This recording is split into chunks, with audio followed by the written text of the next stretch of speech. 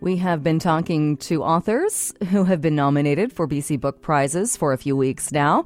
Today is no different. Roy Vickers is an author. He's also an artist, very well known, but his latest book, Orca Chief, has been nominated for the Bill Duthie Booksellers Award. And I'm very pleased to have Roy Henry Vickers with us on the line this morning. Good morning.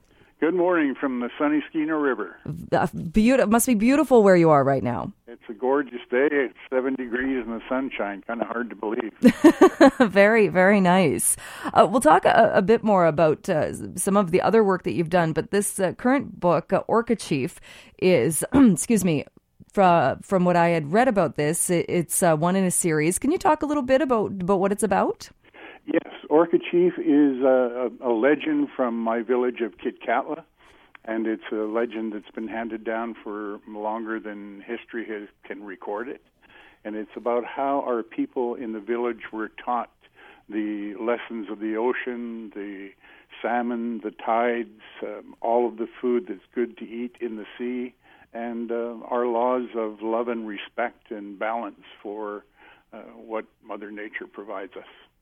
I just want to read a small passage to pick up on what you'd said. 4 hunters leave home in the spring to harvest seaweed and sockeye. When they arrive at their fishing grounds, exhaustion makes them lazy, and they throw their anchor overboard without care for the damage it might do to marine life or the sea floor. Then it goes to the Orca Chief discovering what they have done. It seems like it's a tale, not only a story rich with history, but also a bit of a reflection maybe of what we see people doing today. It sure is. It's a story that should be told all over the country, all around the world. It seems that as humanity on the planet, we have less and less respect for the planet that gives us all we need to sustain our lives. And was that top of mind for you when you decided to go forward and to make this book? Oh, no. It's all of the legends were used to teach people from our village for thousands of years. Our school was the outdoors, and then indoors listening to storytellers and singers of songs, the songs also repeating the same themes of the stories. And so every story or legend has morals in it to help us learn how to behave in the world. The book is also illustrated by you. Does it change when you write a book and when you work on it to know that not only are you doing the text, you're also doing the illustration? Oh, that's a good question. Robert Bud Lucky is his nickname. When he asked me to do these books, he was the one that really pushed me to do the books because I'm a storyteller and I've told these stories since I was a young man. And when he asked me to help him put the books into written form, I didn't know that I was going to be illustrating all of the sections of the book and doing 18 new illustrations for every book. And so when that happened, it actually opened the window of vision and helped me to realize how powerful our vision is as human beings. And so these stories that I've told for decades have these images that I didn't realize were in my mind every time I told the story. And so when Lucky would ask me, "Do you have an image for this part of the book where the Orca Chief is really upset about the anchor?" And I said, "Oh, sure I do." "Well, could you sit down and just create that image?" And so what the storytelling, taking the stories and putting them into books, what it did for me was open this world of vision and help me to see in my vision all of these images that have been part of my life, but only in my mind. So what was more challenging, the written part or making the images come to life? Putting them all together and working with someone else to put the story into print. Storytelling is really about your persona, your looks, the tone of your voice, the movements of your hands and your body, the expressions on your face. And so when you take the story and put it into written form, everything changes because you can't you can't tell a story in person. And so the challenge was to have the images take the place of my actual persona. You mentioned, too, working with Robert Budd, or Lucky, as you referred to him. You must have a special bond or relationship, or how does that work, that you do have to work on this together, and you have to, I would assume, agree on things and find the best product from both of you? Yes, it's a wonderful exercise of two minds coming together to bring something out from both of us. And when that happens from inspiration, magic happens. Magic happens every day. And so the challenges were just to stay with this small book. Lucky actually is my biographer, and we've been working for years on my biography. And he came to some storytelling sessions, and his excitement over the stories was what prompted this legend series of 4 books. So Orca Chief was the third of the 4 books, and we've just finished the last book called Peace Dancer, the last book in the legend series. Oh, that's interesting. So he heard you talking, or he was brought to see that, and was it was it his idea then to put them in a series of books? Yeah. I'll never forget him. He was very animated. Roy, we have books. We have books here. And I'm looking at him like something like he's crazy. And when he began to explain it, I argued with him that, well, storytelling is an art, and it's something that I do as an artist, and to put these into books is almost the opposite of storytelling. So I'm not sure I want to do this. But his enthusiasm and his arguments that there would be thousands and thousands of more people who are exposed to the legends if we put them in books than I could ever reach with storytelling sessions. So you were reluctant at first? I was, yeah. I couldn't imagine them being books. But I suppose on the other side, and maybe Robert Lucky made this argument too, and that storytelling, we often hear how storytelling it's becoming a lost art. And once the storytellers are no longer with us, the stories can sometimes leave with them. Whereas in this case, the stories are now printed, and the stories are there for others to see and for others to share. Well, the wonderful thing is that storytelling has been dropping in popularity over the years, replaced by the internet and Skyping and texting and all of this.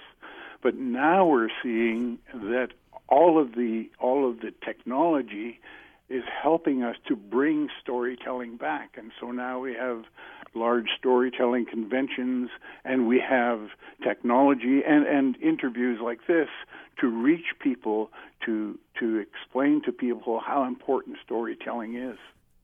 Roy, I'll get you to hang on the line. I want to talk to you a bit more about this. We do need to take a short break, though. Roy Henry Vickers is my guest. He's the author. He, along with Robert Budd, Lucky, the author of Orca Chief. Roy also illustrated the book. We'll talk more about this and the importance of this when we return.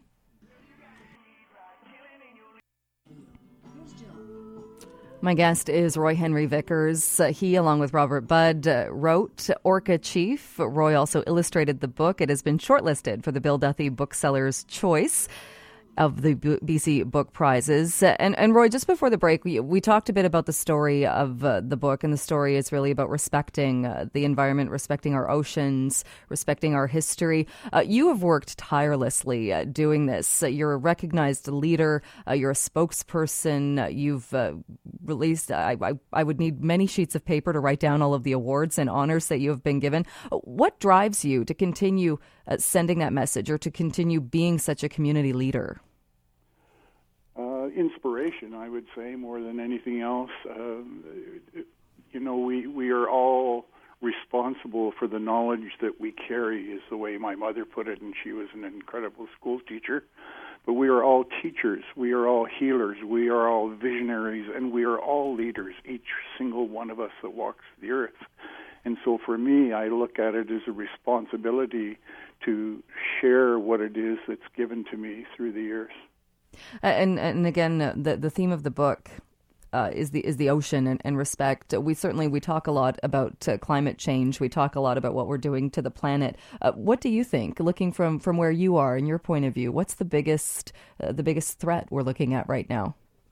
Humanity is the biggest threat. Our belief that we can fix anything, and are not realizing that our actions have repercussions around the world. And so the more we think we can just keep taking from Mother Earth, the more damage we put on the Earth. The more we love and respect each other and the Earth, the better life is for everyone. And so the drive for me is to continue to share this message, and also the message that we are all children of Mother Earth. So we are all family. And racism is an ignorant term because there's one race of human beings. We all walk on two legs, different cultures, different languages, but we are all family. Interesting, or a beautiful idea, but not something that we see exercised all of the time. No, it's actually the opposite. As a child growing up, I didn't know discrimination until I was late in my teens. And today, children come across it when they go into preschool. And so we as storytellers, we as adults, we are the future of the children. So it's our actions and our teachings that will form the future, because we are mentors. Children learn from us. And so it's our responsibility to walk in beauty and love and respect in the world. And do you find it different as you travel around and speak? I know you've stayed in BC, to different parts of BC. You've probably seen more of the province than a lot of British Columbians. How different is it when you travel to different places? I find the more people I speak to around the world, the more I realize how alike we all are. I just went to Kelowna with Lucky a couple of weeks ago, and we talked to 4,500 students in 4 days. And I was humbled at the response of the students and their interest in the legends. And so I believe we can make such a difference when we put our energy into making a difference for love and respect. How do you make that happen, though? You said inspiration keeps you going. You must, being a human, you must get discouraged at times. Oh, I get discouraged every day. We have a choice. We can look at the negativity of everything every day, or we can look at the positivity. And one of the storyteller teachers, as I was growing up in my early years, said that you are the center of your family, and you make a difference in your family by what you do and what you say. Your family is the center of your community is the center of your country is the center of the world. So the truth is, we make a difference in the world. And the more we can bring ourselves to understand that basic truth, the more we can move in a good way to help others. And so it's our mentoring every day, every place we go, that makes a difference to people around us. And I'm kind of getting off topic here, but you've inspired me to ask this question. In that, I get what you're saying, that we're all part of the same planet. We're all here. There's one humanity. But if you look at the history of not just British Columbia, you look at the history of Canada, I would say strained would be a light way of saying at times the relationship between First Nations and others. How do we move past that, or how do we reconcile that? Well, I'm the product of a mother whose parents came from England, a father who is part Haida, part Tsimshian, and part Kwagulf, and I know that there is no difference between people. And so the way we move past this is to understand that we are an integral part of the family of man, and that we should move in our life and mentor our beliefs that love and respect makes a difference in the world.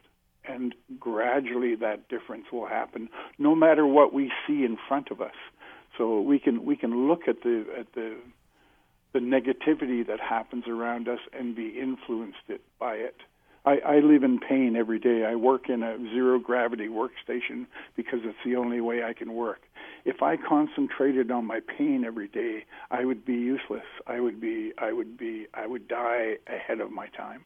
And so it's staying positive and keeping positive about everything that helps us work in the world. And for me, at 70 years of age this year, I'm doing more in 1 year than I've ever done in 42 years as a professional artist.